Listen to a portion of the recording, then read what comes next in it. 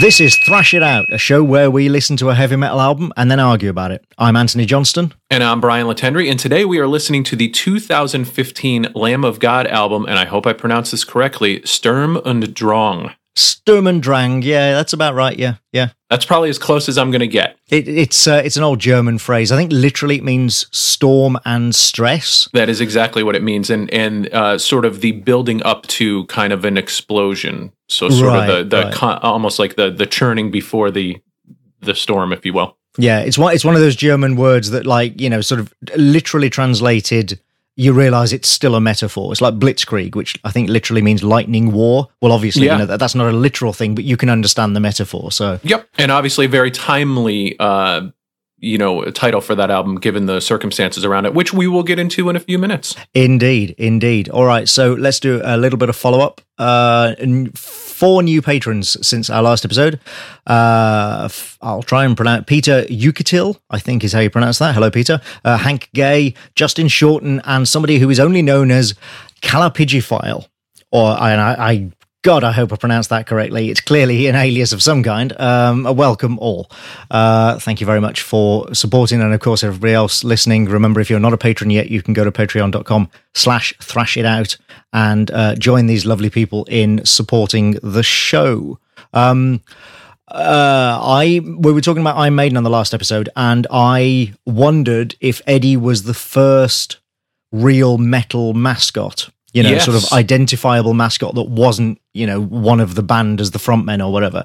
And, sorry, forgive me, I can't remember who, but somebody on the Facebook group pointed out that, of course, I was completely overlooking Motorhead, one of my own favourite bands. Their mascot, Snaggletooth, was 1977. So, you know, not like decades before Iron Maiden, but nevertheless, definitely predated Iron Maiden by a few years. Well, and that just shows that we don't rehearse the show. Oh yeah, you know, we do this. It is live and off the cuff. So yeah, I'm sure a lot of times in the moment we're like, this is the first of this. Right, yeah, and then it turns out no. If we'd actually thought about it properly for more than 2 minutes, I'm sure I would have remembered that. But I think that also speaks to the fact that if someone said bands with mascots, your first one would be Iron Maiden. Oh, it would, that would be your... Yeah. So I think that it's just top of mind all the time. Yeah, I don't think there's, you know, it's sort of... I think, well, anyone of a certain age, certainly, you'd say heavy metal mascot and everybody thinks of Eddie because he's so prevalent. And they've done, to their credit, such a good job of keeping Eddie as the mascot throughout the years. You know, it must have been very tempting over the years at certain points of Iron Maiden's development. It must have been very tempting for them to say, should we retire Eddie? Is he a bit naff now? But I think those covers, which I believe it's Derek Riggs that did the cover artwork through the early 90s for Maiden. It's his, because of that consistency of style. I mean, just really dialed in on the look of Eddie. But also you get images like the Number of the Beast cover and like the Live After Death cover, which... Right. I mean, I don't know about the US, but in the UK, you could literally buy a poster of the Live After Death cover in, like, high street stores.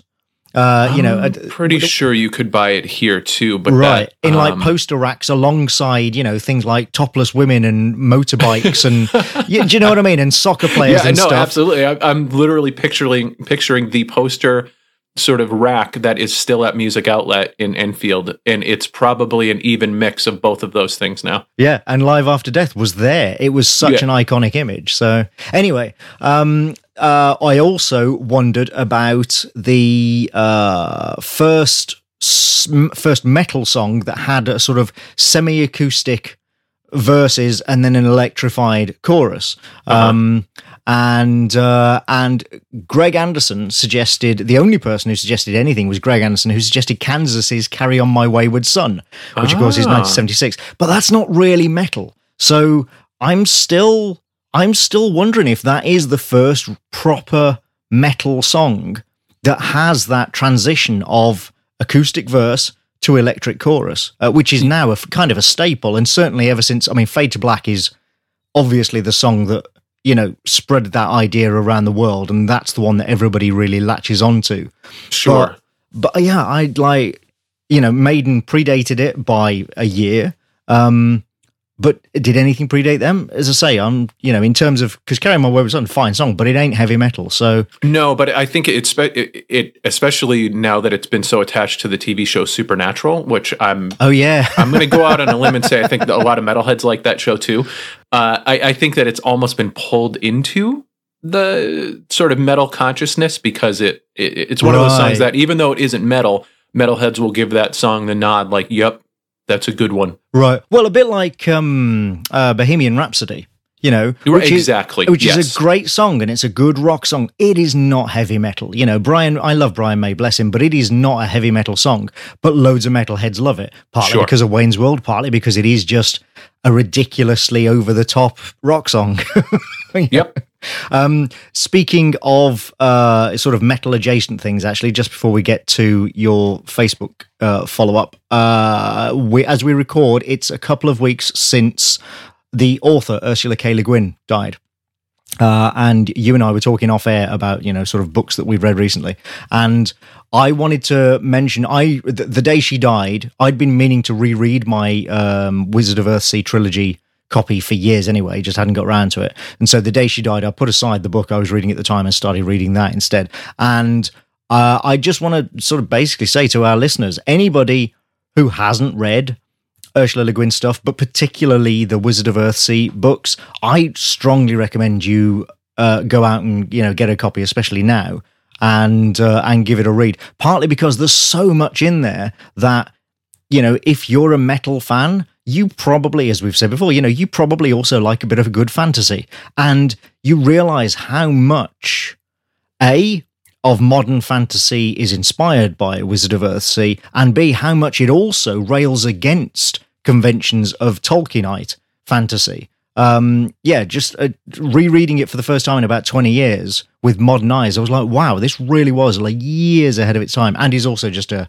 cracking good book. So yeah, if you haven't read Le Guin before, I thoroughly recommend that you go out and give it a try, because I suspect a lot of our listeners would enjoy that. Well, I am in that audience of people who has not read her before, and so I will definitely be going out and grabbing that, because I am a huge fantasy fan. You're absolutely right. In fact, the book I was talking about was a Ravenloft book about Lord Soth, who it's called Knight of the Black Rose, who is a character in the Dragonlance setting, which is my all-time favorite sort of fantasy setting. So, yes, I will be going out and picking up those books. I will add them to my pile of shame. And I have, I did that whole Goodreads thing where you set the that you're going to read so many books. No, I couldn't bear doing that.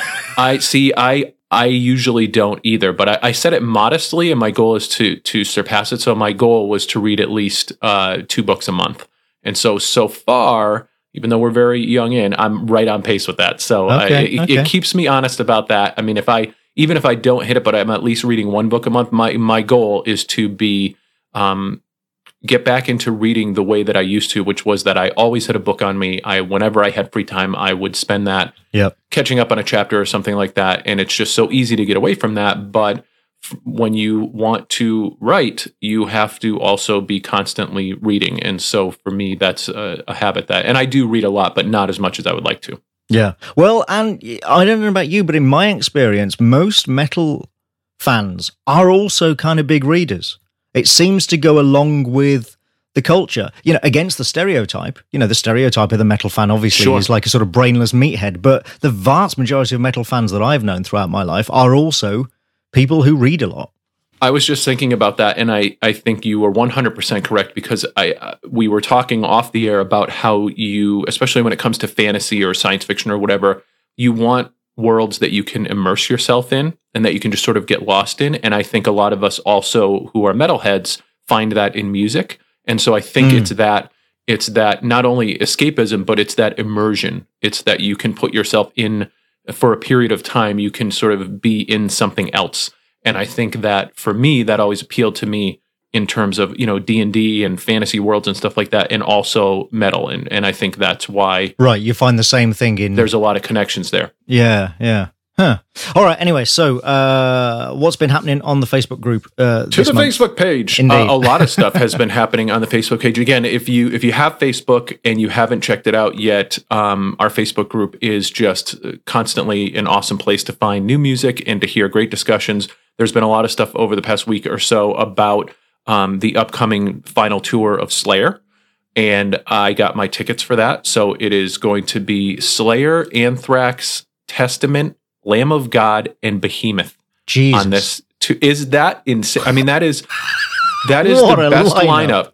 I would say that might be better than the Big Four lineup. And I would say that it is probably, to me, at least stateside here, the biggest coming together of bands in a show like this since Clash of the Titans. Right. You know, Ozfest was great, and they had some wonderful lineups and things like that. The Big Four was a very limited run.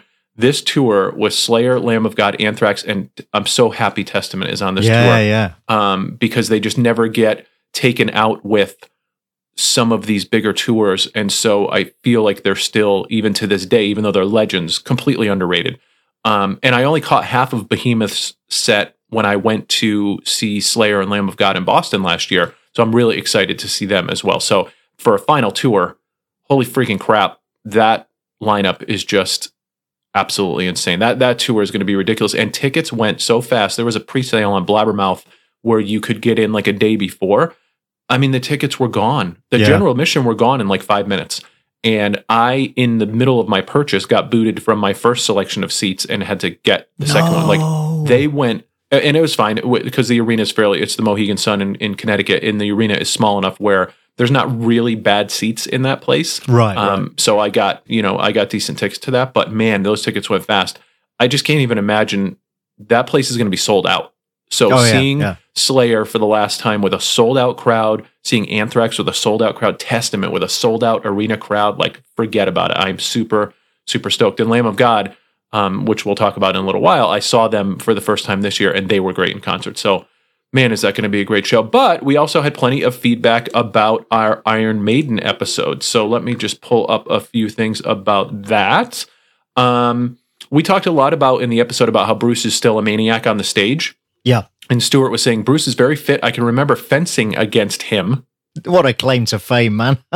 At the Essex Open, if I remember correctly. And he whooped my arse despite being 10 years older than me. I was in my late 20s and at my fittest. He said, there's my medal claim to fame. My mate's is that he almost got into a fight in a pub near Cannock with Blaze Bayley to continue the Maiden theme. So there you go. That's a blast from the past connection there. Let's see. Phil said, listening to the episode now, I just wanted to comment on the new TO Patreon perks. I freaking love them. Brilliant. To be honest, I wanted to have a conversation about several albums with you guys, and the Facebook is as close as I would get. So we're getting good feedback on our Patreon perks that we have put up there. Absolutely. Let me just take a moment there, actually, to mention that the first of the Backstage Pass shows that we're doing, where we invite one of our patrons on to be a guest, we're going to be recording that fairly soon. As we record this, maybe in about a couple of weeks' time, something like that. And our first guest, we're selecting them at random from all the patrons, and our first guest will be CJ Lines, who is in London. And I'm not going to tell you what we'll be talking to him about, because it's not really homework. We're not going to be covering it track by track, as we do with albums here. But hopefully, if it's something that you guys haven't heard before, then hearing CJ talk about it, might inspire you to give it a try. So, look forward to that. But that's going to be literally recorded and then released, maybe even the same day, because that's not going to be sort of a polished show, if you like, like this one is. Right. Super. You do, and I'll say it again, you do an amazing job with this show. I rarely like to go back and listen to podcasts that I'm on. This is one of the few that I actually go back and listen to because of the work that you do after we record. Oh, well, bless you. But even so, it's, so the Backstage Pass is going to be much more raw. It's literally just going to be a Skype conversation that you guys can listen to. But we will do those. We're not going to be doing one a month because that would be a bit too much. But we will do them every so often, and we'll go through the whole patron list before anybody gets selected twice or anything. So if you are a patron, make sure that your email address that you're signed up to Patreon with is working, because that is how we will get in touch with you. If that's not working, if that bounces, I'm afraid, we'll just move on to somebody else. So make sure that your email address is working, and look out for that soon.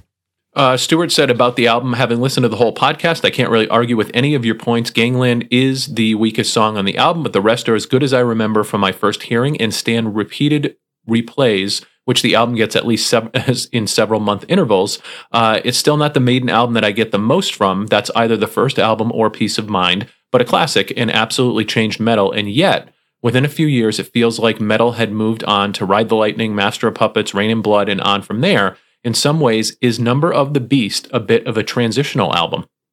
I don't know whether I'd say transitional so much as massively influential. You know, without Number of the Beast, there probably is no Master of Puppets, because, you know, Metallica have said that, I mean, many times, that Maiden were a huge influence on them. Sure.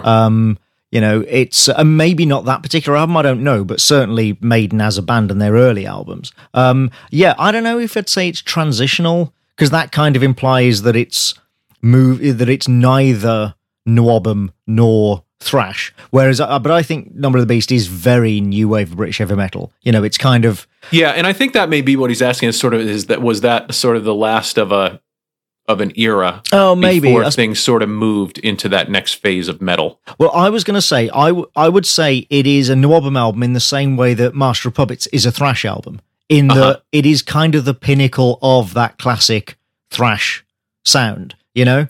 And I think Number of the Beast is kind of the pinnacle of that sound that Maiden helped pioneer in the UK. Phil said, phenomenal episode about a truly great and seminal heavy metal album. Like both Anthony and Brian, I don't count Number of the Beast as my favorite Iron Maiden album, but I always pick it in my most important / most influential metal albums lists. I remember in '82 when my friends and I heard Run to the Hills and saw the video on MTV, mind-blowing. Truly did change the face of metal for a bunch of 11 and 12-year-olds in our little corner of the world in suburban San Francisco Bay Area, California. Honestly, the criticism of Iron Maiden albums being inconsistent couldn't be more spot on, and probably why they never made it to quote-unquote favorite band status for me. Number of the Beast suffers from this completely. Honestly, my love of this album boils down to 3 tracks: Number of the Beast, Run to the Hills, and Hallowed Be Thy Name. The rest of the album is only good, in his opinion. Children of the Damned, The Prisoner is okay, Invaders, 22 Acacia Ave, to meh, Gangland, and Total Eclipse. For me, only their next album, Peace of Mind, didn't have a bad song on it, and that's why it's my favorite Maiden album. Interesting. See, I could definitely disagree about Peace of Mind not having any bad tracks on it. Scott Parker Hall said, second the Peace of Mind part, best Maiden album.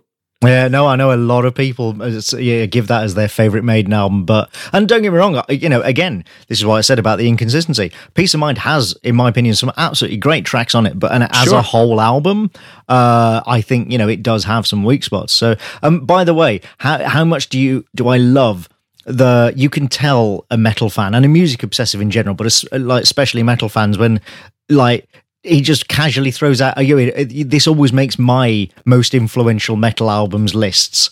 Right, because we all have them. Yeah, absolutely. Right. It's like required. It's like on the back of your metal fan card, there's like 5 or 6, like the charter of the metal community. Like, you must have a list of your favorite albums. You must have a list of the best guitar players. You must have a list of your most important or influential albums.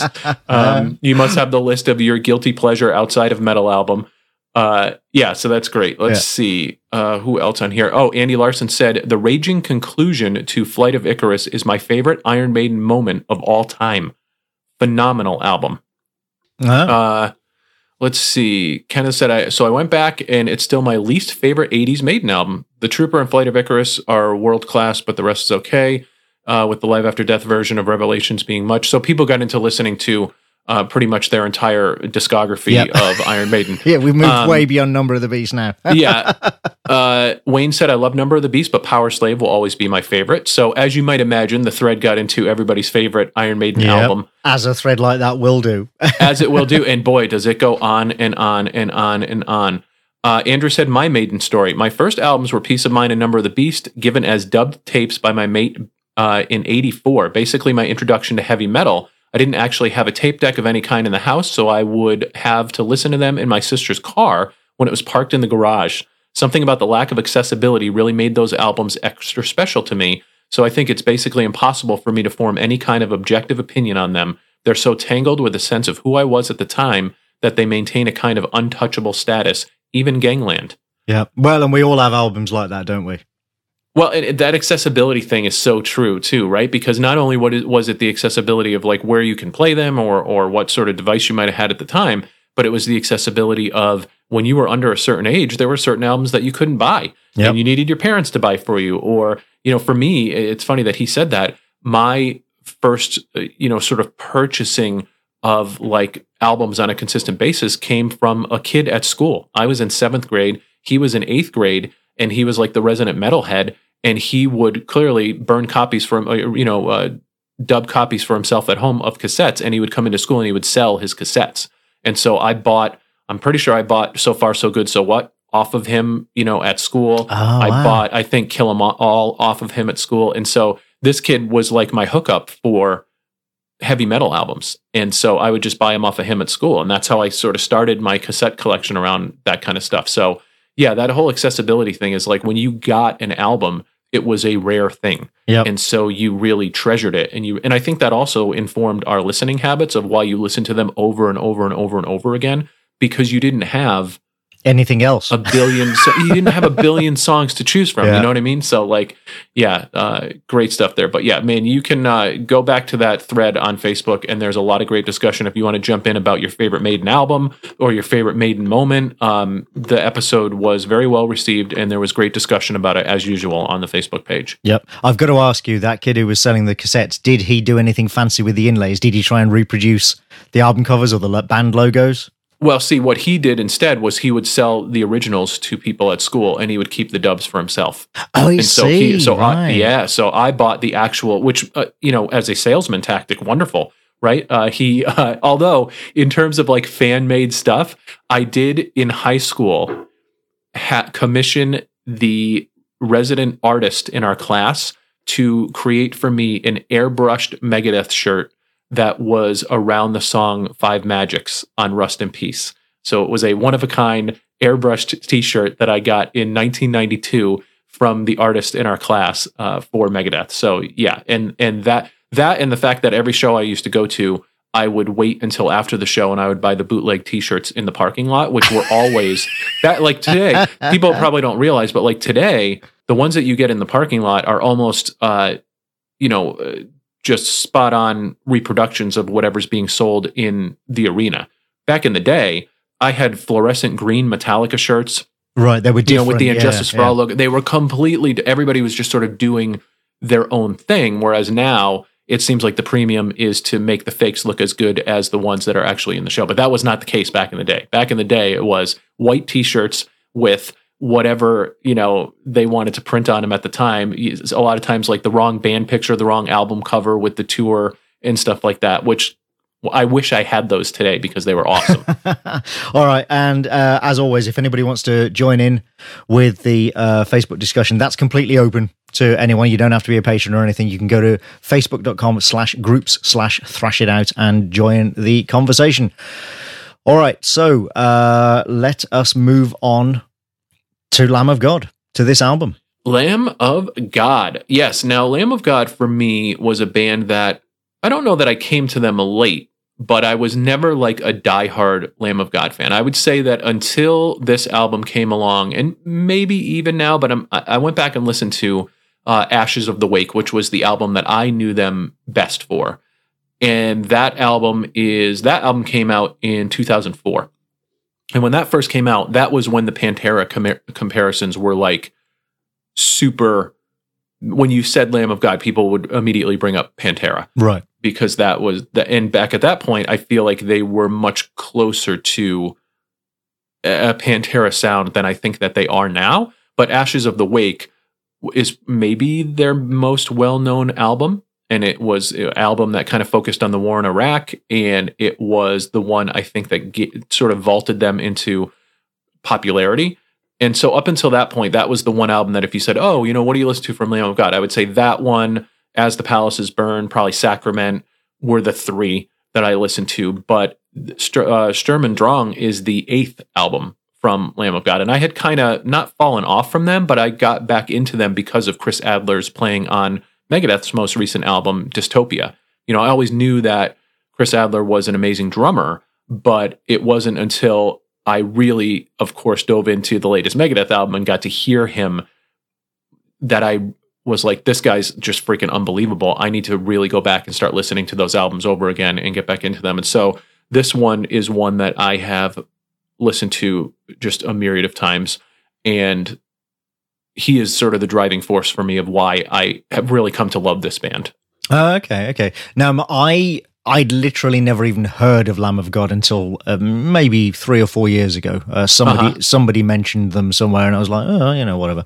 And I'd not knowingly heard any of their stuff, including that album that you mentioned. Like, this is Ashes of the Wake. This is the only album of theirs that I have ever listened to, and I've deliberately not listened to any other albums prior to recording this. I may well go back and listen to some other albums like that, because I gather that this album is a little different stylistically, a bit of an evolution of their style compared to older stuff. So I may go and listen to some of their older stuff after, but for now, this is literally the only thing of theirs I've ever heard. Which is kind of cool, because I think, and certainly when you go back and listen to those other albums, none of them will make you say like, "Oh, this sounds like a completely different," because it doesn't. Right. I mean, but I think what they've achieved on this album is a little bit more variety than maybe some of those middle albums that they had, where I thought they got kind of samey. And if I had to, sort of level a criticism against Lamb of God in general, it's that their songs can get a little samey. And so, which I don't think they suffer from as this, but I'm interested to hear sort of what you think about that. But in any case, well, my interest then would be, and I'm not necessarily looking for you to answer this now, but when I go back, I'm going to be interested to see. Like, you're right, this album is kind of it's not samey. There are 1 or 2 tracks that are sort of similar to other tracks, but the album as a whole is quite varied. However, in terms of my interest in it goes up and down accordingly. So I'm going to be very interested to see which part of this album, is kind of, is the older albums sound more like, because if it's the bits I like, then I may well discover some new favorite albums. But if not, then I may not. Sure. Well, yeah, so that'll be fun to kind of go through it. And I think the context that you have to recognize around this album, because it certainly affected it, is that this was the first album that Lamb of God released after the manslaughter case of Randy Blythe, which is, if you have not read that story, is quite a story. It is up on Wikipedia. There's a billion articles about it, but essentially there was an incident in May of 2010 in Prague where Lamb of God was playing, and at one point there was a concert goer who climbed up upon the stage, and Randy Blythe, who's the singer of Lamb of God, pushed him off of the stage. He allegedly fell and was not caught by the other people in the crowd, hit his head, and a few weeks later died as a result of those injuries.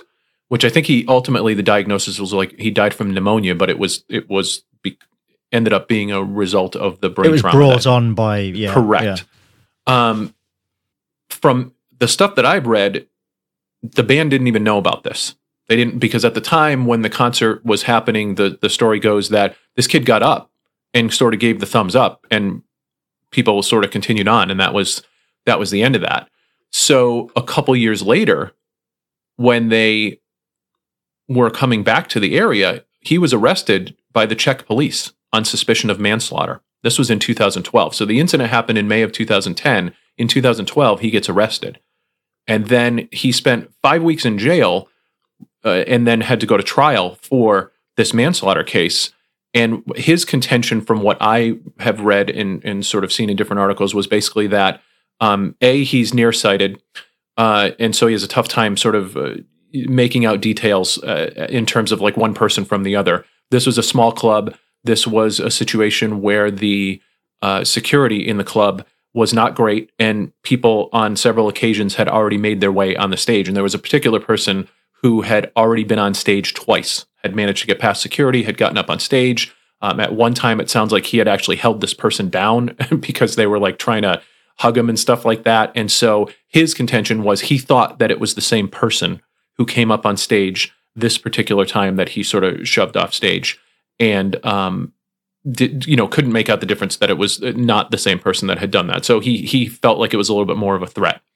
In any case, he ended up sort of, it's weird, he ended up being acquitted where essentially the outcome was that they felt that he was morally responsible for what happened, but not criminally responsible for what happened. And they put more of the blame on the security in the venue for not stopping people from getting up on stage, on a regular basis during this particular show. And so, but he ended up spending 5 weeks in jail during the course of this whole thing. And there's a lot of details that I'm missing and leaving out and all of that other kind of stuff. And you can go read the whole story. They go into each day of the trial on Wikipedia, who testified, what they said about, his presence on the stage. The band members testified, like all of that kind of stuff. But in any case, this happened and ended up, being smack dab in the middle of when they would have been preparing for a new album. Yeah. And so they had a lot of stuff going on with the band as this album then eventually started to come together. And that is certainly something that is alluded to in certain parts of this album and was absolutely an influence on this album and kind of changed not only Blythe's life, but the course of the band. Like there's an interview where Chris Adler, the drummer, was saying, not only did the band not generate income during that time, but we ended up having to pay more than $500,000 in legal fees, and it bankrupted the entire band. There was no money left for payroll. When he was acquitted, everything was on the line at that point. Either it was completely over for Lamb of God, or they had a chance to get back out there and pay their bills and get themselves back on their feet. And so this was something that basically, and obviously that's a tragedy that this kid ended up dying from this concert. So that's baggage that Blythe will have to carry around for the rest of his life. In terms of the effect on the band, it almost was the end of the band. Well, and that's the great irony, isn't it? Is like, yes, it's a tragedy that this happened and that the kid is dead, but don't you think the last thing that kid would have wanted, regardless, of who is morally or criminally to blame, don't you think the last thing he would have wanted was for the band to go bankrupt as a result of that trial? Right. Do you know what I mean? As a result of what happened to him. So it's understandable that, as you say, they had to kind of start again from scratch almost with this band. And that's got to be tough for a band who've been around at that point for 15 years or something, and have been enormously successful. I think they've sold over 2 million albums total, which is a good amount of albums, but not the amount of albums where you have indispensable cash to continue to... It's not enough to insulate you from that sort of lawsuit without worrying about the band's financial future, yeah. Absolutely. And yeah, as you say, it was clearly an influence on this album. I mean, you can find track-by-track breakdowns, because this album was...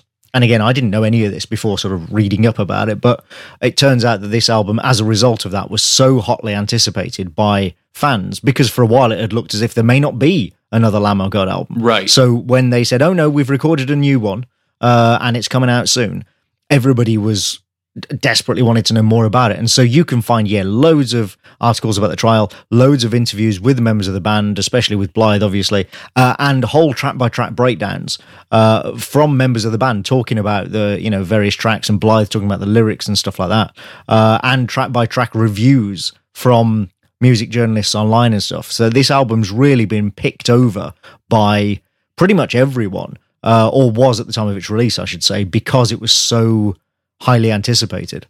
And I think what's interesting is I think a lot of people anticipated the album not necessarily being a concept album, but completely the theme of the entire album being... They thought it would be more influenced by the prison thing than it is, because there's 2 tracks that are literally directly about that, and then there's 1 track that's influenced just by his time in the Czech Republic. Right. And that's pretty much it. Right. I mean, certainly there's themes that weave through, all of the songs, but at the same time, like I think everybody expected it not to necessarily be a cash-in of that, but to certainly that be the theme of every song on the album. Right. No, well, and he'd already written a book that was the cash-in. That was the... Right. Which he has... I've read interviews where he says, like, look, my agent said, you've got to write this book. Do it now. And he did, and I gather it did sell quite well, understandably so. Which, if anybody's read it, I'd be interested to hear, what they thought of it. Yeah, me too, because it's quite long, apparently, as well. And I'm like, okay, you were in there for 5 weeks, but you were only in there for 5 weeks, dude. How'd you get 500 pages out of that? Well, but also like 5 weeks in prison in a different country, like that. Again, 5 weeks is 5 weeks, but don't get me wrong. I have no doubt that it was an intense and traumatic experience for him. I'm not trying to diminish the experience. I'm just thinking like it's 500 pages long. Really? Yeah. So interesting. Like you can't listen to this album without that context of that being there, and I think just in general. I don't know what their level of notoriety was prior to this situation happening, but one way or the other, it was press for the band, and I think brought the band to a lot more people's attention who maybe hadn't listened to them before, or who didn't necessarily know of them. Because for me, Lamb of God was a band that I always knew about, and I had listened to albums from, but they weren't. I didn't necessarily consider them to be like an elite band in terms of like the sort of metal hierarchy. Right. But in terms of touring and things like that, like Lamb of God is considered to be, they have a huge and rabid fan base. And I think I don't know that they get the recognition for where they're at now in the metal scene. But right. I certainly feel like they are pretty far up there in the metal scene. And I think this album was one that, because of all the context around it and because of all the anticipation around it, really kind of cemented that at the end of the day. I mean, it helps when you put out a good album that, sort of pays off, if you will, what the anticipation was. If this had come out and been one of their more mediocre efforts, like a couple of the previous albums to this one, I think it would have been different. But in general, this album was pretty well received from everything that I've read about it. Yeah, same here. And in terms of them being, as you say, sort of part of the elite, I think part of that also just comes down to them being around so long. Yeah.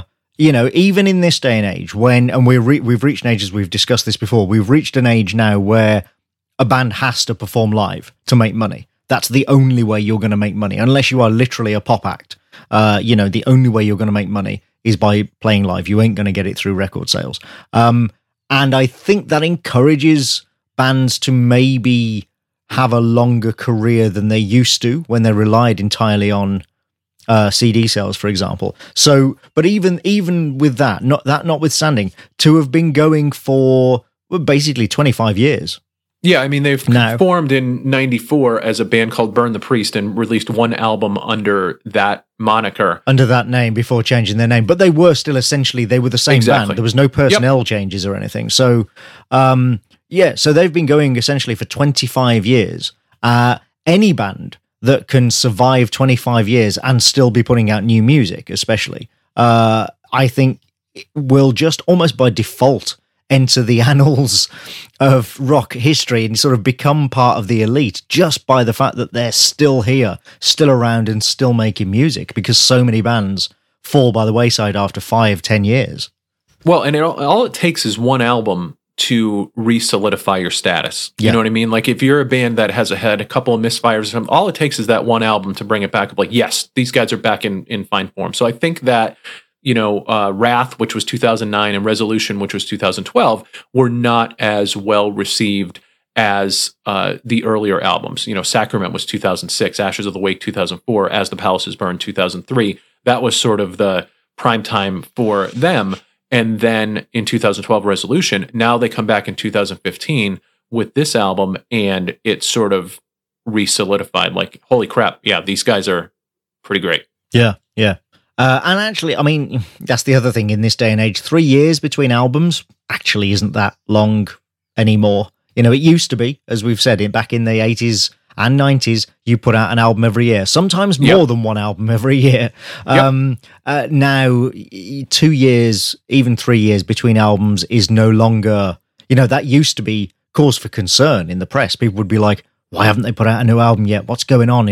Are there problems in the band? But now it's just entirely normal. And I think that's partly, again, because everybody knows now that bands rely so much on performing live to make money. And it is difficult to write a new record when you're touring. That's been commented on and shown many times over the years. So, yeah, I think it's just 3 years between albums, even though the reason for the gap in this case was quite unusual and, kind of unique. Sure. If you didn't know that and you just looked at their output and went 2012, next album 2015, you wouldn't think anything of it.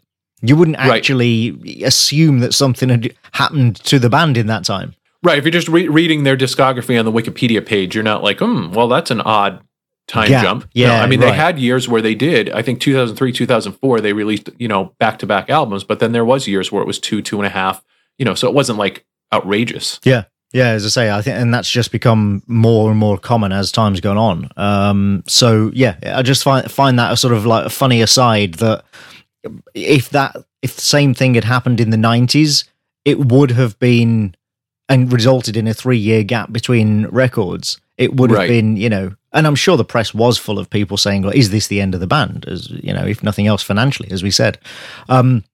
But also, I think fans would have looked at it and gone like, my God, it's been so long since the last album, whereas now it's 3 years. It's like, that's normal. Well, right. And I think, as you said, because most of the time, if they're not releasing a new album, they're out on tour. And so it's not like you're not hearing or seeing about the band. But if the band kind of goes dark because of a situation like this, like that is something where people are like, what's going on? What's going on with this band? What's the future of this band? Because, you're either touring or you're in the studio getting ready to release the new album. And I almost feel like lately it's not going back to the way that the 80s was, but I feel like for some of these bands that have been around for a long time, like they're getting back in the mindset of like, we want to do a couple more albums before we retire. And so they're getting back to less than 2 years or right at 2 years now before they put out that new album. And so it's not like, I think this whole time is of the essence thing is starting to creep into for some of these bands where they are getting back into the studio a little bit quicker, whereas, maybe 5, 6 years, 7 years before, they felt like they had a little bit more time. They didn't need to rush. Yeah, maybe so. All right, so let's talk about the album specifically then. So it's, as you say, 2015. There are 10 songs, 49 minutes, and most of them are between 4 and 5 minutes long, aren't they? That's pretty. Yeah, there's one 6-minute song, I think. Overlord is 6:28, and that's by far, unless I'm missing on the last one, which I don't think so. It's a good minute longer than every other song on the album. It's yes. In fact, it's a minute and a half longer than most songs, apart from one. Yeah, there's only one song under 4 minutes, which is Anthropoid. It's fairly consistent, basically between 4 and 5 minutes on average for pretty much all the tracks. 48, 49 minutes doesn't feel, it goes by at a good clip. It doesn't feel like it outstays its welcome, certainly. No, I agree. And I feel like it, we'll get into those tracks, but I feel like it's got a good flow to it overall. Yeah. One thing I will say about the album, like overall, is that it kind of talking about, because obviously, as I say, I'd never heard this band before. I'd heard of them only recently, but they were sort of presented to me, if you like, as a groove metal band. And what I found on this album was that, yes, you can see those elements, but there are also elements of just straight up thrash. Yep. On here as well. And nothing wrong with that. It does sometimes work. But there are places in this album where I feel it kind of doesn't, and it feels almost like the band is fighting with itself over, is this a thrash track? Is it a groove track? We don't know. And, the two halves don't sort of mesh all that well, which is ironic because I gather this is the first album where the two guitarists, instead of sitting down and writing songs separately, actually work together on every song. And yet it feels a little bit split and feels like it doesn't quite, in some places, not in all, but let's say there are some places where it works great, but there are places where I feel like it just doesn't quite meld together. And it's a shame that we haven't got an album after this to compare it to see if those rough edges would have been smoothed out by the next album. Do you know what I mean? Yeah, and I haven't heard whether or not they are currently I'm assuming they're working on the next album right now.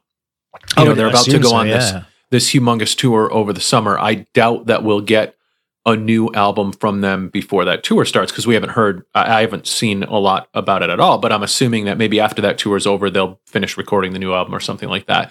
I think in terms of their identity and their sound, they definitely, the Pantera comparisons were were very much prevalent in their early days. And I think over the course of their career, without having followed them super, super closely, that there's been times where they've tried to get away from that a little bit. And they sort of have changed their sound, not changed their sound, but have gone in directions that people maybe weren't too excited about. And there has been conversations with Randy Blythe where he, has talked about that he doesn't have an interest in continuing to scream for the rest of his career. And so I think that there are times where maybe if they weren't having an identity crisis, that they certainly were trying to figure out exactly, what their sound is. So I think it's funny that, yes, you can see there are some tracks on here, in fact, that really did remind me of Pantera, but his general vocal style, Blythe's growl, actually, to me, sounds like Chuck Billy. Yes, I could totally hear that. Way more like Chuck Billy than Anselmo's growl. The times he sounds like Anselmo when he's talking, basically. Especially when he does almost his deep reverse growl almost. That's to me where he really sounds like Chuck Billy. Absolutely, yeah. That really deep-throated, the parts of that where that's I'm a great point. Now I want to go listen to some more Testament because that is a great point. I'm thinking of Dark Roots of the Earth and stuff like that. Exactly, Yeah. Well, that's a great point. I love Chuck Billy's voice, so as soon as I heard those growls, I was like, oh, okay. And I feel like he has good control over that. You know what I mean? Totally, I feel like he switches back and forth pretty well between that, and we can talk about his clean vocals, sort of. Yeah, we'll get to that. Yeah, but I think everyone is clearly incredibly talented. There's no question of the sort of musical ability of anyone, including Randy Blythe. The vocal talent and ability on this album. Everybody is, are outstanding musicians. I feel like this is a band where as a unit, it all works. But if you just took the guitars out, the guitar players are fantastic, but not, they don't stick in my mind. You know what I mean? As a super unique playing style or anything like that. The one musician that stands out in my mind in this band is Chris Adler, because his drum technique is just, to me, sounds very different than anything else out there. But outside of that, I feel like these guys work really well together as a unit. There's a tightness to the overall sound that they have and the overall sort of end product that is certainly made heavier in a lot of places by Blythe's singing, because I don't think Adler's drums are particularly heavy. He doesn't hit heavy in the way that Vinny Appice hits heavy. You know what I mean? His drums, he's more of a technical drummer in my mind, but together, the wall of sound that this band can create, I would put up against anybody. There are moments in some of the songs on this album where it is just absolutely crushing. And despite some of their inconsistencies or maybe some of the sameness that you get in some of their middle albums, there's a level that they can bring it to in terms of just that wall of sound that is super impressive to me. Yeah, that's an interesting thought, actually, about, whether you could take an element out and it would be by itself super distinctive. You think of something like Dan Donegan from Disturbed. You can tell his guitar playing no matter who the drummer is. You can tell it's him. Whereas, you're right, with this, maybe that wouldn't necessarily be the case. But another of the sort of general issues that I have with some of this album, again, not all, sometimes it works, but there are points where it feels almost like the guitars and drums aren't in sync with one another, as if they're not kind of working together, and almost like missed opportunities, musical missed opportunities, where there are parts where it's like, if the drums were just in sync with the guitars a little bit more, and I'm thinking here purely from the sort of groove perspective. Sure. The songs would work, that particular song or that particular line would work much better for me. So they are clearly a good unit and they work well as a unit, but in terms of the songwriting, on occasion there's something missing musically. There's just occasionally something missing. But like I say, not always. There are some places where it absolutely works. So go on then, let's get into it. So track 1, Still Echoes.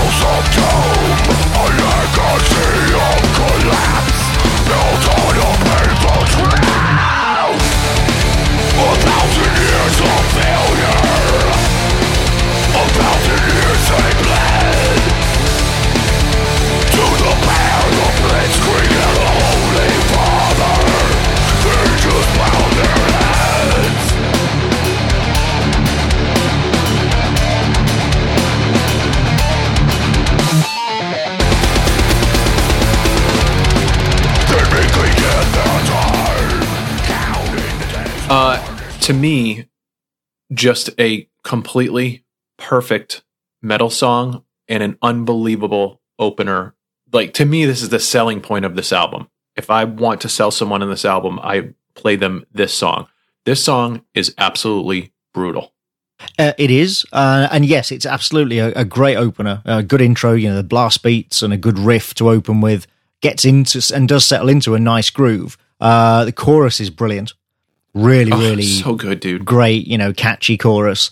But the pre-chorus doesn't work for me at all on this song. So I wouldn't call it perfect. If you're using this song, as you say, to kind of sell an album to somebody, they're probably not going to care much about the pre-chorus. But it's a shame because it's one of those things where, again, this is an example where the drums and guitars feel a little bit out of sync, and the tune of the pre-chorus feels like it's got no bass. And I mean that, not bass guitar, I mean like no foundation to it. It's almost like it feels a bit lost somewhere, which is a great shame because it leads into, it's got a great verse and a great chorus, but the bridge between them just isn't quite there for me, which is a shame because the rest of the song, the middle eight is good.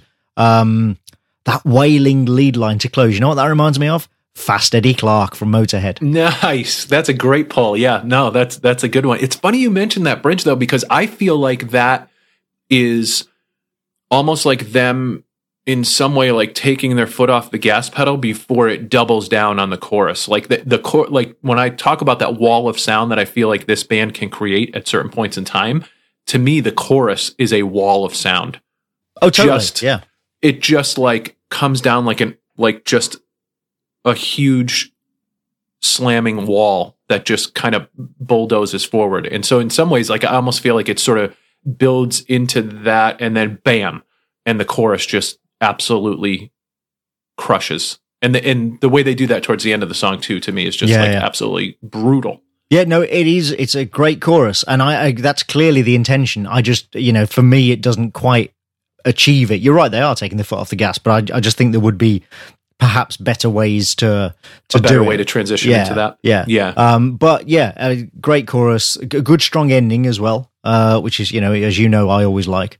And almost like the Slayer-esque, little flourishes that they have in there.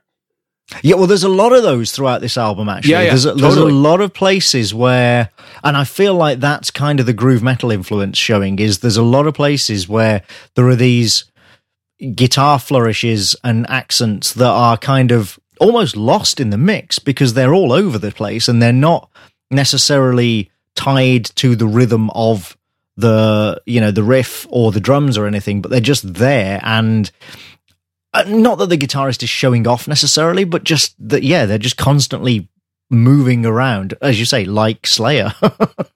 Yeah, and it reminds me much more of Slayer than like of Dimebag. You know what I mean? Like it definitely has the sort of oddness to it that reminds me of Slayer for some reason.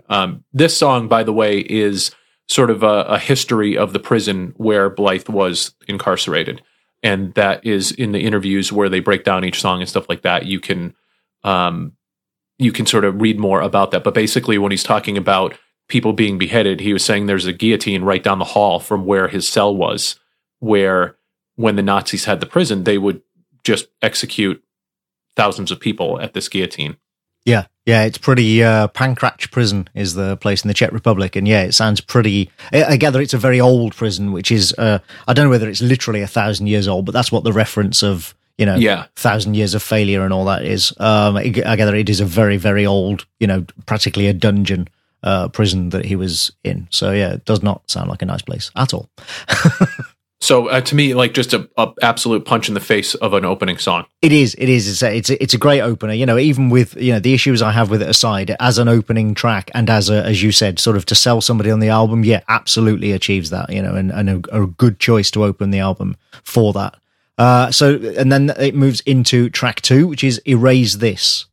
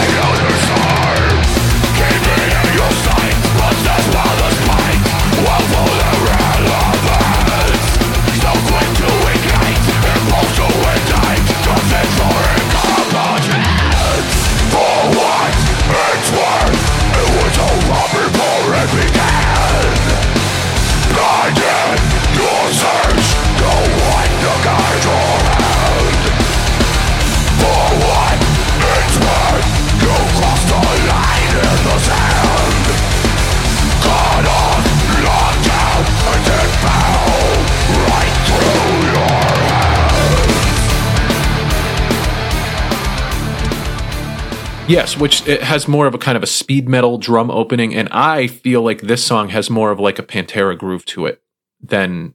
Do you think? Yeah, I feel like this song definitely has more of a groove to it, especially when you get into like the voice box, part of it. I feel like it definitely has more of a groove than the first one, which to me was much more straight ahead. Right, yeah, the first one definitely has much more thrash in it, I'll give you that, yeah. I think that this track is one of my least favourites on the album, unfortunately. I really like the intro, but once the song proper gets going, it just loses me. And I think they would have been better served to move track 3 up here and have that as track 2. And maybe I can see either move this to the back of the album or maybe even just lose it because, it just, I don't know, it fails to hold my interest. There's no sort of chord progression underneath all the squealing guitars in the pre-chorus. The chorus itself is okay, but nothing special. The talk box, you're right, the talk box is a nice touch, but I feel like that's where the song gets at its most interesting, which again, unfortunately, is 3 minutes into the song. Right, and again, they still kind of don't really do anything with it because the purpose of a talk box... Because then they have a solo. Well, there's that, sure. But the purpose of a talk box is to articulate words while playing the guitar. You've heard Frampton Comes Alive, everybody knows. Sure, yeah. Everybody knows that, that's Kickstart My Heart from Motley Crue. Right. Everybody knows how the talk box works, and yet that's not what they use it for here, and I just don't really feel it works. It's a shame. I can, one thing I will agree with you on for sure is that of the first 3 songs, this is the weakest song, by far. Right. And so it is sort of a lull in between what I consider to be 2 of the strongest, if not the strongest songs on the album. So yeah, it's a tough spot to hold down between those 2, and it's not maybe interesting enough to do that. Right. I mean, even if they wanted to keep 512 as the third track, there are other tracks from the back half of the album that I think are stronger than this, that they could have and would have. I think, right, so here's an issue. I think this song is actually too similar to the first. Even though it's a different tempo, it's a different rhythm, as you say, it's a bit more groove than the sort of, almost outright thrash of the first track. Nevertheless, I don't think it's different enough. And because it's also just a bit of a weak track, I think as a result, the whole thing is diminished, which is a shame because, we'll get on to track 3 shortly, but track 3 is amazing. And yeah, this is a bit of a lull. In fact, I have just found in my notes, I made a list of talking about the pre-choruses. I really think that's like, I'm going to bang on about it continually throughout this because I really think one of their weakest points on this album is their pre-choruses, the bridge between the verse and the chorus. And they have them in almost every song. And no, nothing wrong with that. But I just feel that many of them do not work. And the purpose of a pre-chorus is, as you said, it's to take your foot off the gas, but it's also to build anticipation. It's to lead from the verse to the chorus, and build us towards the chorus and make us sort of anticipate the chorus until it comes bang, and there's the chorus. And a great pre-chorus can absolutely elevate a song, can turn a good song into a great song or a great song into, a legendary song. And what I did was I went back through some of the albums that we've covered and picked out examples. So Pantera, Mouth for War. Think of those when he starts singing bones in traction, hands break to hone roar. That is such an amazing pre-chorus. And right, it's like speeding toward a brick wall. Right, but again, it takes your foot off the gas and then bang into hold your mouth for the war, like going a million miles an hour. It really builds it. Run to the Hills. Just last episode, Run to the Hills, when he starts freaking murder for freedom, the stab in the back, women and children and cowards attack. Right, it's like coming off a ramp when it hits the chorus, yeah. Leather Rebel, of all the songs. Leather Rebel's awesome. It is, I know, but of all the songs for me to pick, like Leather Rebel has a fantastic pre-chorus. Start a chain reaction, see as the neon night, Metallica, Master of Puppets. I know we haven't done Master of Puppets, but, Taste Me, You Will See, More Is All You Need. These are great pre-choruses, and a lot of people don't think about the pre-chorus because it's just the bit between the riff and the chorus, but they are so important to making a great song. If you use them, you don't have to. Here's a good one. Alice in Chains' Dirt has almost no pre-choruses. I went back and listened to that album when I was looking for these examples, and I was like, this album, almost every song just goes straight from the verse to the chorus. Isn't that strange? Now we're going to talk about Dirt in a future episode, no question. If you don't pick it, I will. But yeah, one of us will pick it for sure. Right. So it's on both of our lists. Yeah. So as I say, I don't want to bang on about it too much, but I just want to. This is why I keep bringing it up, because if you're going to have a pre-chorus, make it a good one, because it can really make or break a song. And I think, unfortunately, this track for me is one of the areas where it really, they would have been better off without it. I think you make a great point about that. And those were all excellent and I think very clear examples of pre-choruses that sort of vault you into the chorus. And so I think that's a valid criticism against a lot of the songs on this album, is that taking the foot off the gas, if it's not building anticipation, it's just sort of taking you out of the song. Right. Yeah. Yeah. All right. So let's move on to Happier Times. For me, anyway. Track 3, 512.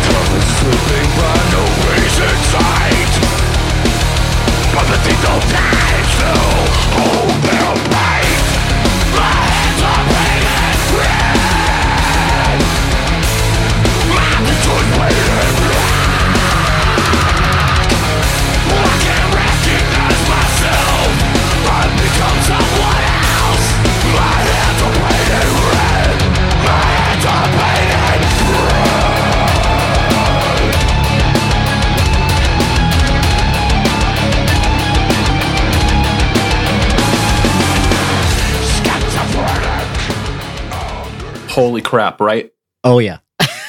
Yeah. So this is named after the cell number he was in that 6 prison. bars laid across the sky, 4 empty walls to fill the time. 1 careless word, you lose your life. A grave new world awaits inside. Yeah. It's, I mean, lyrically, this is absolutely one of the strongest tracks on the album. Lycanthropic survival instincts, embrace the beast and shun the weak. Just the whole survivor you could mentality. Read the whole song, inside. My God, dude. It's it's so funny. Usually I pull 1 or 2 lines from a song just to kind of use as a frame of reference, but I could copy every lyric from this song. And I think that, I don't know that he gets a lot of credit for being a decent lyricist.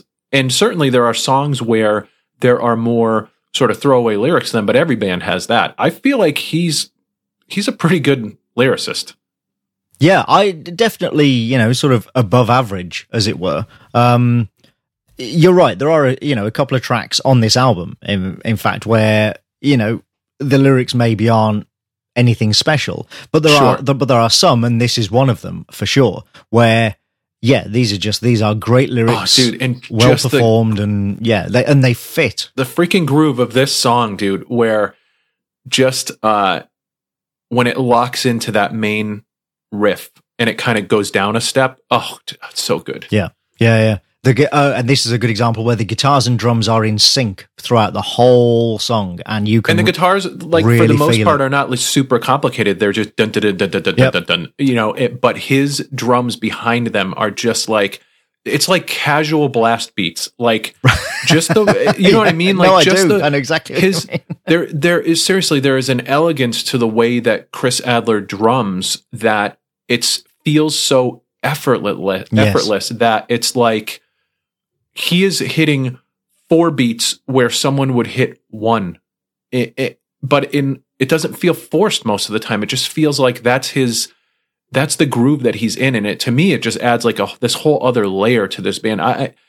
Some of the listens of this album for me are just me going through and just listening straight through to his drums the entire time. Yeah. And just listening for the little changes that he makes or which cymbal he chooses and stuff like that. And it's just, he's definitely got sort of an artist's approach, I think, to the drums. But in this song, it's just perfect. This song is just crushing song. Yeah. Well, and it's not difficult to go through this album and only listen to his drums because they are pretty high in the mix. It must be said. His kick drum is probably the loudest thing in the entire mix on the album. Which, obviously, being a fan of his, like, I'm totally okay with. Sure. Whereas, like, if Lars did it, I'd be like, what is this shit? Get this out of the mix. What are you doing? Like, dial this back like 7 notches. I love I mean, you're right that the riff itself is fairly simple, but nothing wrong with that. It's effective. But what you have got is that lovely tritone guitar part, lead part good. Over the verse as well, which obviously just sounds great. And then, and also the pre-chorus in this one, by the way, is very good. But they have a post-chorus as well in this song, and it's the same thing. It's the same tritone, but it's way, way up higher on the guitar neck, and the sound is almost kind of wavering. Like, you know, they're not cleanly struck. They're not cleanly held. So it has that sort of disturbing mentality. Right. High stress is what I'd written in my notes. It kind of stresses you out a bit because you're like, you know, it just kind of grates on you. And I'm sure that was exactly the effect. It was, It's that always on edge thing, right? Where you're constantly in that survival mode. You're constantly in that, you know, what is the next second going to bring? And it like, this song just perfect. Like if you were going to pick a song to talk about your experience in this prison, like it all came together, nailed it. Yeah. Absolutely nailed it. Like just fantastic. The solo's pretty good in this one as well. I mean, you know, it's not Dimebag, but then what is? It's clearly, you know, sort of in that style. But yeah, it's pretty good. The only issue I have with the song, the only thing that prevents it from being like my favorite on the album is the middle 8, which is a bit uninspired. Again, it's nothing wrong with it. It's not bad, but considering everything else in the song is so good, it's a shame that the middle 8 isn't also excellent. And so it's not quite my favorite on the album, but it's very, very, you know, it's up there. It's very close. You know what's interesting too, to bring to go back to the Lars thing for a second, is that there is this sort of kind of openness of the snare that Adler uses, where it sort of rings out a little bit longer, which is not terribly unlike what I think Lars did to the extreme on Saint Anger, but it's there. If you're sort of listening to it, it's just... Well, you can hear it in the bits where it's just the drums and where there's no other instrumentation sort of taking off the decaying sound. But I think it's a good example of where you could use something like that doesn't completely take you out of the song. So I think there's a happy medium there. And so I think, you know, when we talked about Saint Anger like that, that's obviously one of the major criticism of that album. But I think there is a happy medium that could have been dialed back to that would have worked better. Do you know, it's funny, I didn't think of Lars or Saint Anger at all, thinking about the drum sound. What especially the snare, what it reminded me of was Joey Jordison, Slipknot. Oh, yep.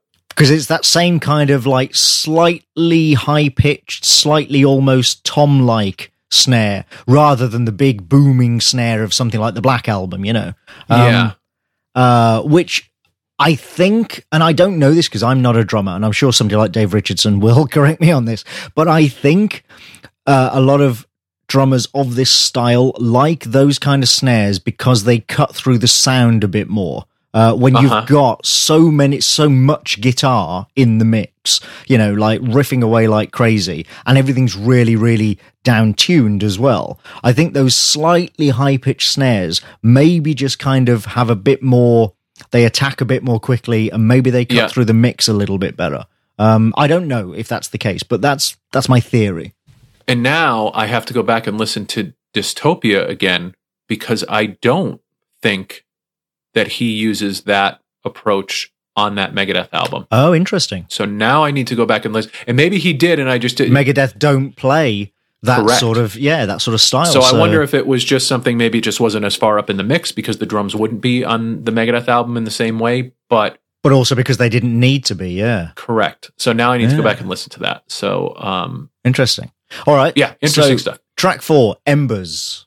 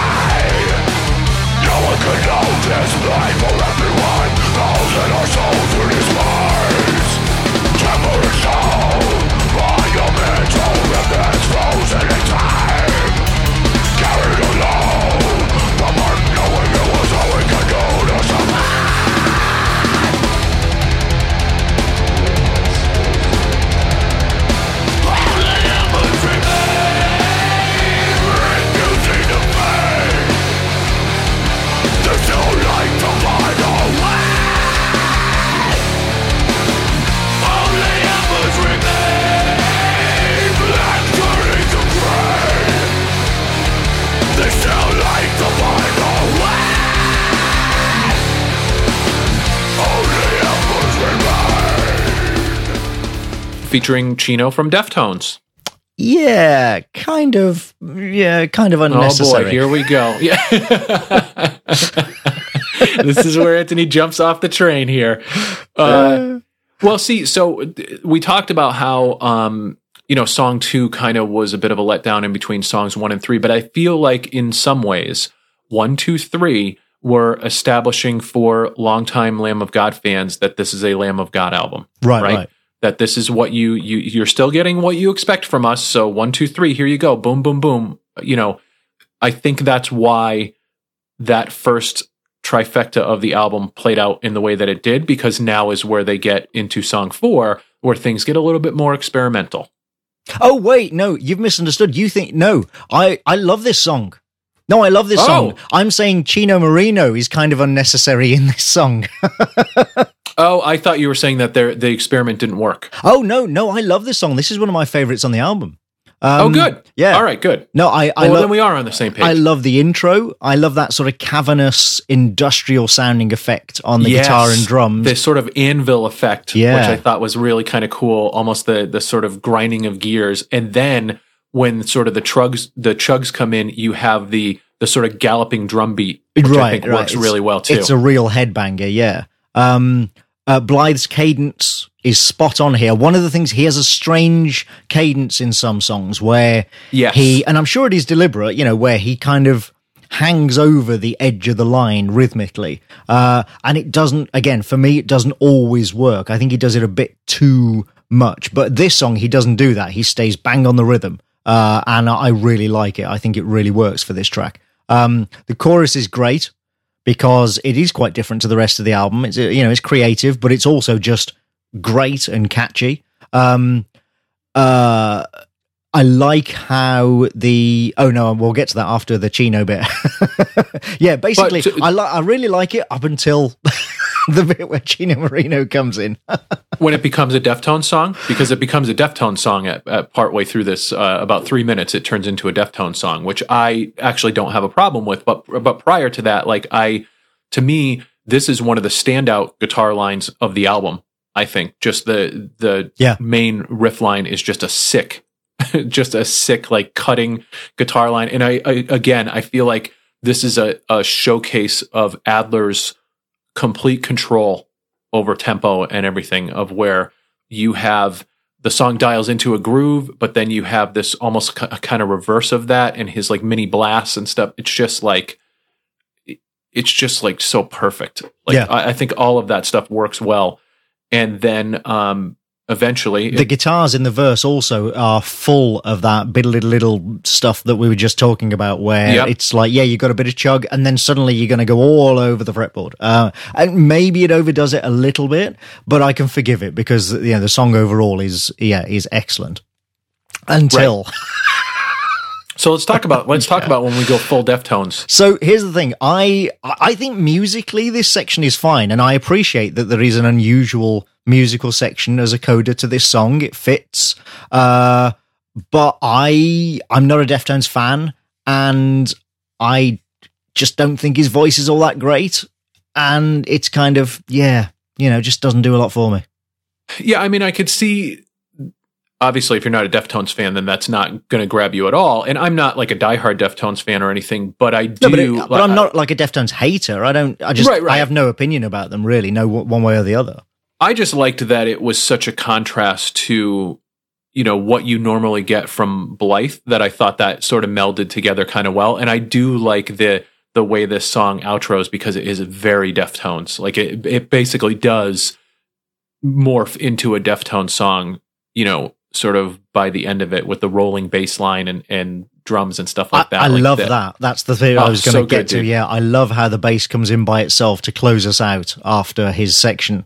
It's almost like their high five to him for being part of the song. Dude, we're giving you a nod on the way out. As this morphs into a Deftones song. So I really dug that. And I read an interview with the bassist where he wasn't even present when Chino did his vocals. But I read the same interview. But he was super stoked about the fact that Chino had done them. So totally, dude. Yeah, but I think especially in this genre, and because you've in this sort of the modern down-tuned style, the bass often gets lost. It's very easy to lose the sound of the bass in the mix. I mean, Rex Brown, you could hardly hear him most of the time until Dimebag started doing a solo, and then you were like, oh, no, actually, I've been listening to Rex the whole time. I just didn't realize it. Yeah, and he's freaking awesome. Right, so it's nice to hear the bass have the spotlight put on it, as it were. Yep. Mixing my metaphors there. You know, at the end of the song, just so that you can, hear it and pick it out and go, yeah, that's pretty good. So, yes, no, as I say, I apart from the last 30 seconds or so, I really did like that song. So move on to track 5, Footprints.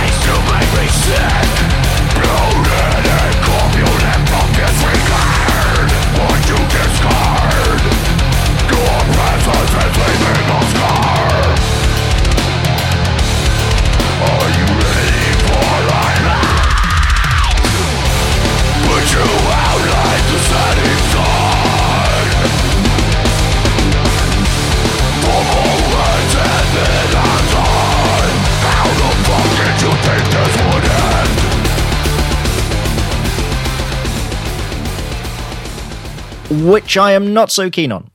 Yeah, I think we're in the same boat on this one. This actually, even more so than Erase This, I feel like it doesn't do enough to immediately stand out. Again, if I had to point to one thing, it's the drums for me that stand out on this song. It does get catchy in parts, like, you know, how the fuck did you think this would end? Yeah.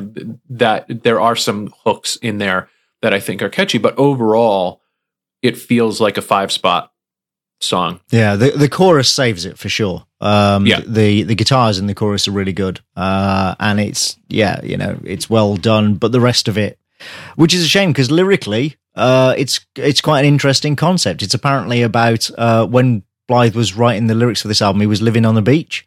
I gather that he travels around a lot and lives in lots of different places, and he was living on a beach and was just basically disgusted at the behavior of tourists. Yeah. Like ruining this. They come here to look at this beautiful land, and then they just ruin it by dropping litter everywhere and churning it up. So right, it's about carbon footprints. Right. That's it. Yeah. So an interesting concept for a song, not really an obvious thing you'd expect a metal band to sing about. But I really like it's that. It's an anti-vacationer song, right? which is funny because you look at some of the themes that he's hitting on some of the other songs, and then you sort of look at the inspiration for this song, and you're like, huh, it is. I guess it comes from everywhere. It really does. Yeah. So but the thing is, I'm completely on the same page as him. Like, I agree almost completely with his outlook. So it's just a shame that this song, for me personally, that this song isn't better.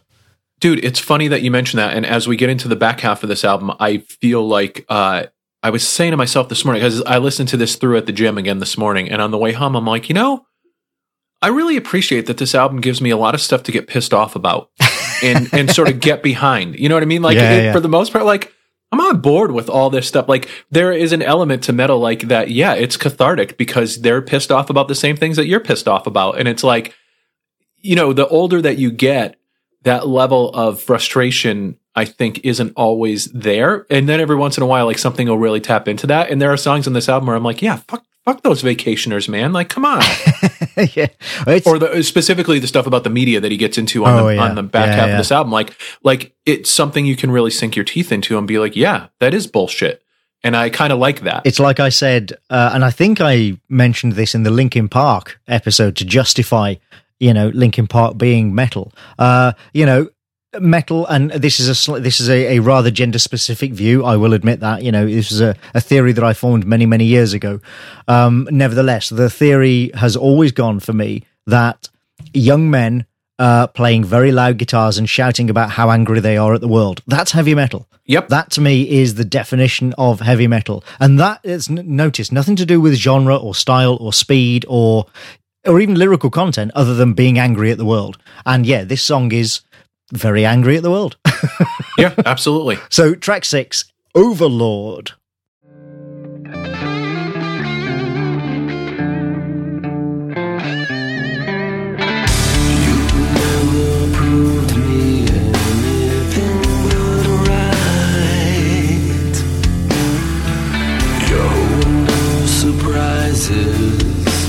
Consistency defined,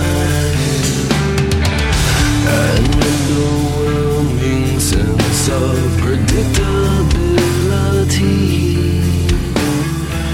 A dulcet we slide into mediocrity.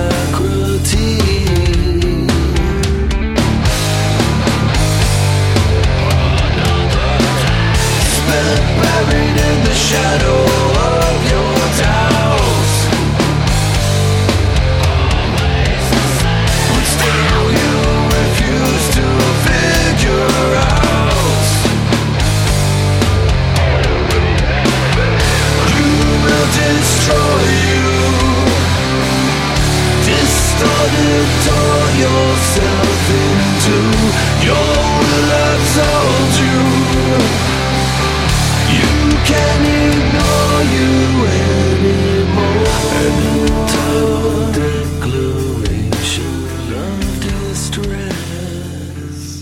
You got your acoustic opening. You've got your clean singing. I feel like this is in a great spot on the album because it's kind of a palate cleanser or a, kind of a breather until you get into the back half of the album. Although at about 3 minutes into this song, it becomes brutal. Oh, yeah, yeah. But until we get there, it reminds me very much of Alice in Chains. Oh, interesting. Huh. And then overall, taking the whole song as a package, it reminds me very much of Black Label Society, which often reminds me of Alice in Chains. Right. So to me, it's it feels like it could be a Black Label Society song. And it might be just because I've been listening to Zach's newest album lately, but it definitely had that vibe to me of where, and I think the chorus, "You will destroy you, distorted, tore yourself into, your will absorbs you, you can't ignore you anymore." Like this song, I like a lot of the lyrics on too. Well, and that chorus could have come straight out of Lane Staley's Notebook. Oh, for sure, right? Yeah. Do you know, I hadn't even thought of that, but now that you've said it, you're absolutely right. I was thinking, this reminds me in some places of Testament's ballads, actually. You know what? I will hear that and agree with that as well. Yeah. But you're right that there's definitely an Alice in Chains thing there as well, and more so in the chorus than, more Alice in Chains than Testament, if you want to sort of make a comparison of the two. Apparently this was controversial, that he's doing clean vocals on this. Is this, well, again, was this literally the first track where he'd done that? I don't know if it was the first one that he did that, but he's a pretty decent singer. That's the thing. He does a really good job. I like it. Why would people complain? It's just because, it's you like the flavor you like, man. But to me, again, the reason we're talking about this album on this episode of the show is because of songs like this. I felt like if we were going to talk about a Lamb of God album, that having one that shows a little bit of variety that combats the reputation of sameness that I think they get sometimes, right, to me, is what makes this album stand out from the rest of their albums. So, and again, he's a good singer. So to have a singer that has the ability to, and you mentioned Chuck Billy before, but to have a singer that has the ability to do different things on an album and give you different looks on an album is something that a lot of bands don't have the luxury of being able to do. Yep. And so why not take advantage of it? Why not switch it up? And especially at the 6th spot in a 10-song album, because you're at the point where if it was the same,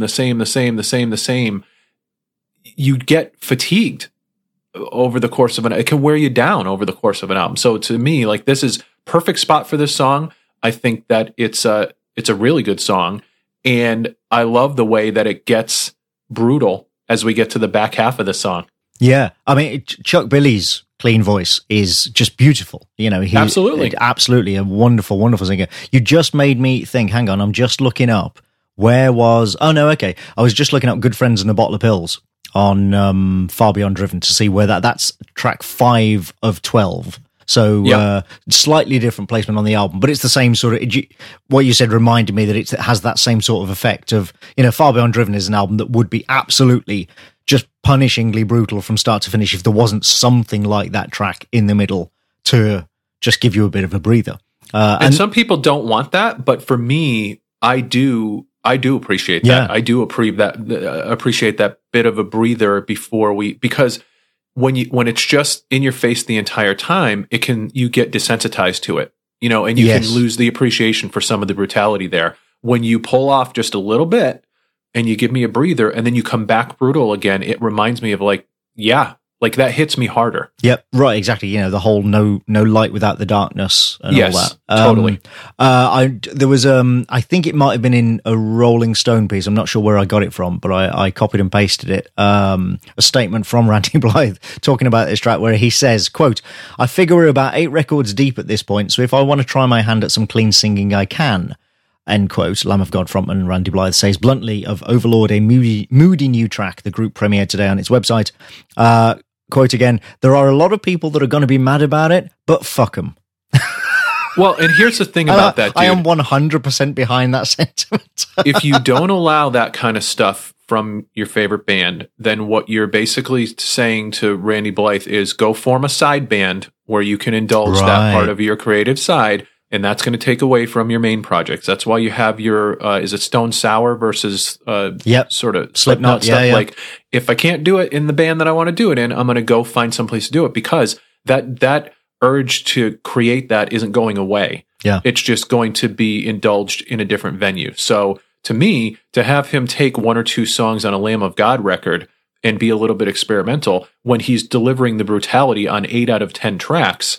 And again, this song gets there, at 3 minutes, turns into, a regular song. Like, dude, go for it, especially when you can sing. Yeah. Just to note that the Stone Sour situation is actually slightly different, because Stone Sour existed before Slipknot, or at least, rather, I should say that Corey Taylor and Jim Root were both in Stone Sour before they joined Slipknot. And then they put Stone Sour on hiatus, and then once Slipknot blew up... So it's the other way around then. Right. They didn't let him scream enough in Stone Sour, so he went into Slipknot. No, I think it's more that Stone Sour just weren't successful enough, whereas they could maybe see that Slipknot were going to be big. But yeah, so it's a slightly different situation, but you're totally right. And we've talked about this, the need to sometimes do side projects to express something that doesn't fit into the main band, and that's I think a healthy thing for a lot of bands. I think this one, it has some lovely vocal melodies, has a great pre-chorus that leads to an equally great chorus. The rising semitone chords in the chorus are completely unoriginal. Like, I've heard them in so many songs, but they work. They are exactly right for this song. And for me, that is more important, than being different for the sake of it. Even the solo, I even like the guitar solo on this one. The middle 8 works. Which is probably the most generic solo on the album. Probably, yeah. But you're right, again, it works for the songs. Yeah. And then the middle 8 leads up to that really fast section, as you say, where it suddenly gets really brutal. Dude, and then it slows down and it plays out a slow jam of that riff, which is just absolutely megaton heavy. It really is. The only criticism I have of this song is that when it comes out of the fast section back into the slow bit for the final chorus, there's something not quite right there for me. Like, it takes a little bit too long, or maybe it doesn't take long enough. There's just, that could do with another part. But that's literally my only criticism of this song. And so this may surprise you, but this actually is my favorite song on the album. I really love this song. Yeah. Yeah, I think it's a very well-rounded song and shows the array of what they can do. So I think, in that way, if you wanted to show the range of this band, then this would be a great example of that. Absolutely, yeah. So track 7 is Anthropoid.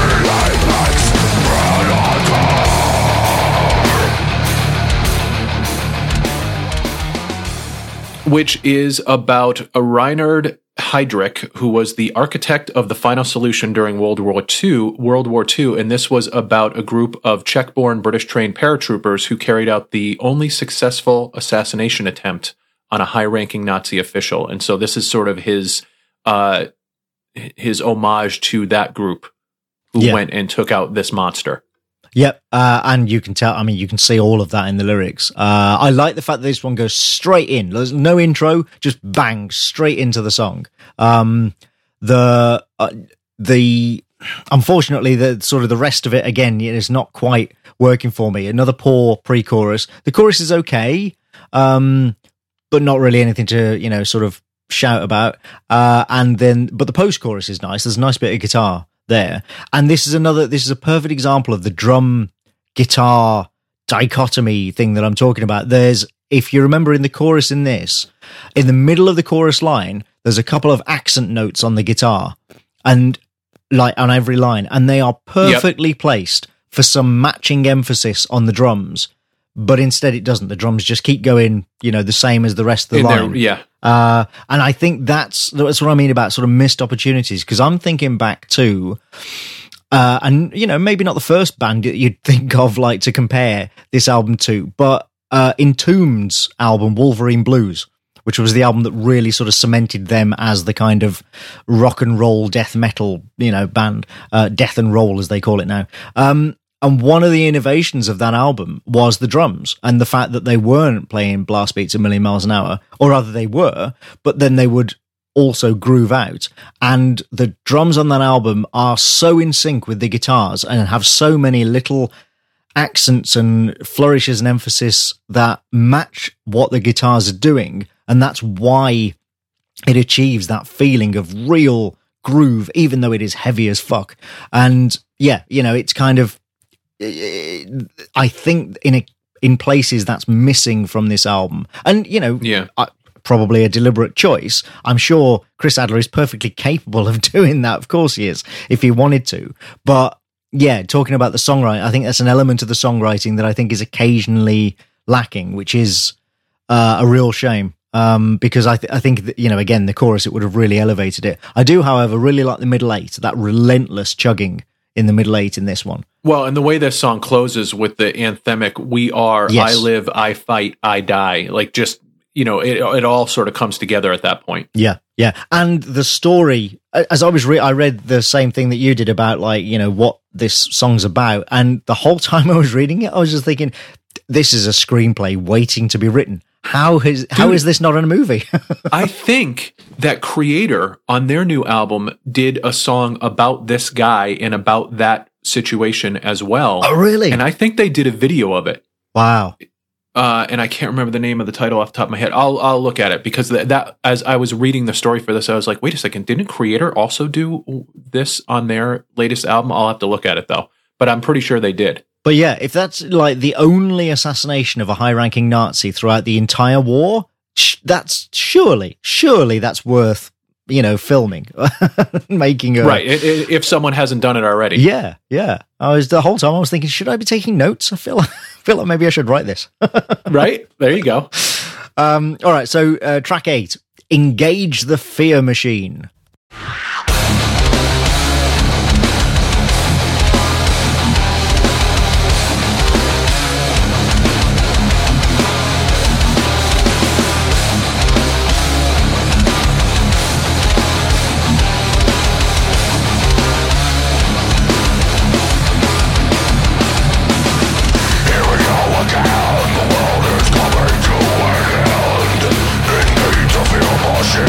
And collect the devil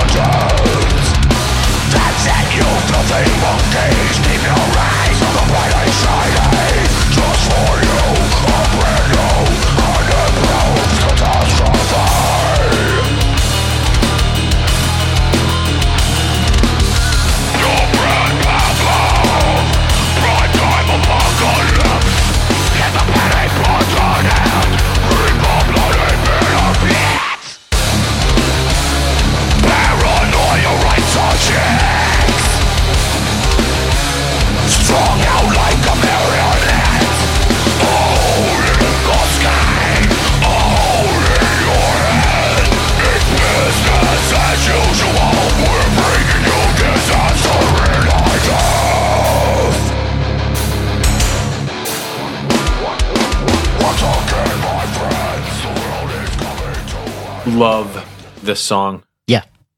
Yeah. It's got the groove. It's got the build with the snare drum. It's got some great lyrics. Paranoia writes the checks strung out like a marionette.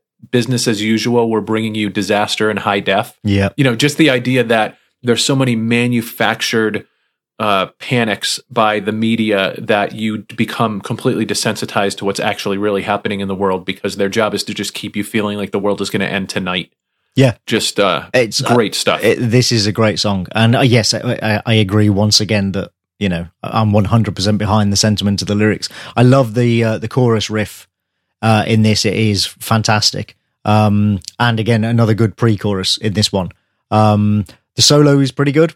Yep. I love the percussive way that it comes back to the chorus with those stop-start beats. That's really nice. I wish there was a bit more of that sort of thing on this album, actually. Great verse, great chorus, great lyrics. Just a really, really good song. Yeah, which again, I mean, after you get that breather of song 6 with Overlord, you get to, one that the Anthropoid is really a straight ahead, just brutal song. Yeah. This one is a little bit more of a groove to it, but it was coming out of that little break that was Overlord. You got 2 really solid songs. Yeah. Oh, I think this one's really groovy. This is like, this is one of the most groove metal tracks on this album, I think. Yeah, I think so too. Yeah. And yeah, I really, really like it. So track 9, Delusion Pandemic.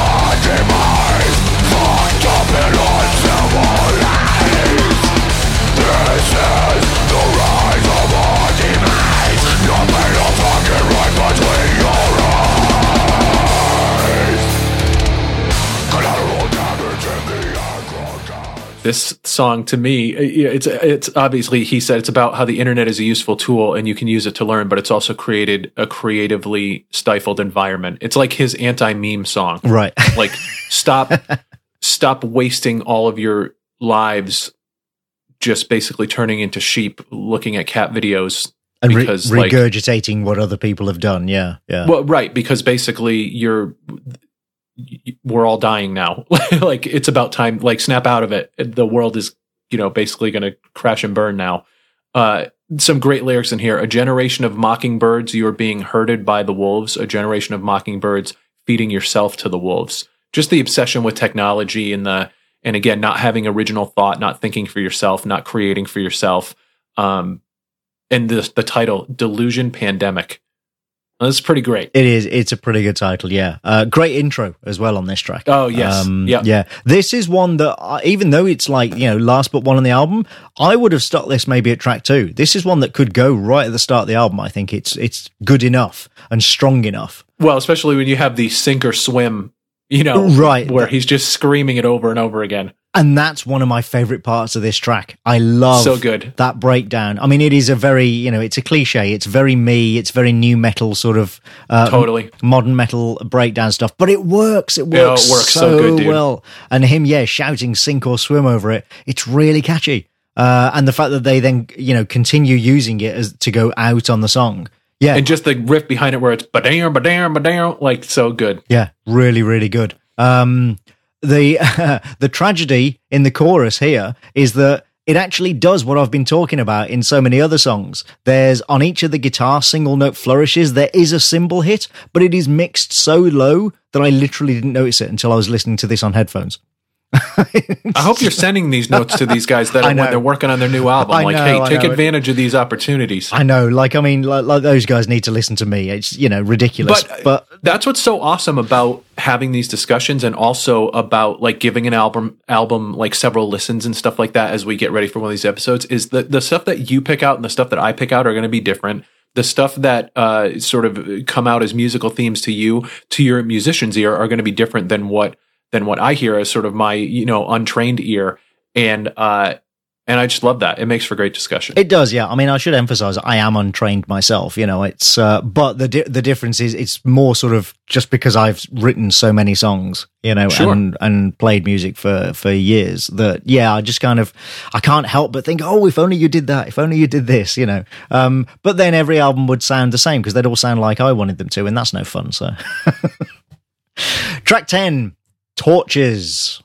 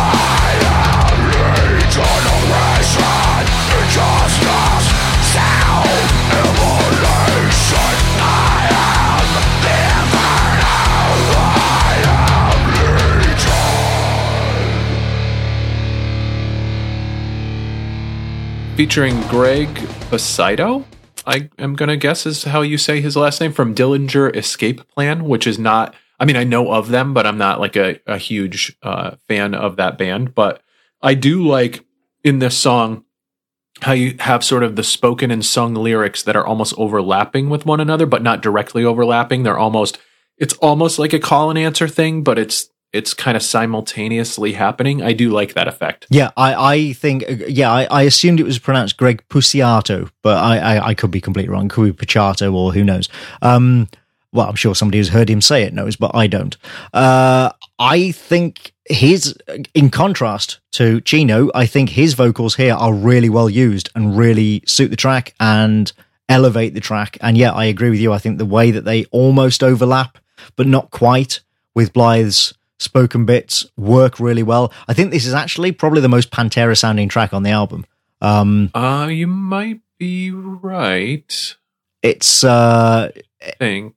yeah, you know what? You might be right. I think it actually reminds me a little, the intro reminds me a little of Good Friends and a Bottle of Pills. Is that the one I'm thinking of? Or maybe, anyway. But yeah, it does sound quite Pantera-ish, but, that's no bad thing.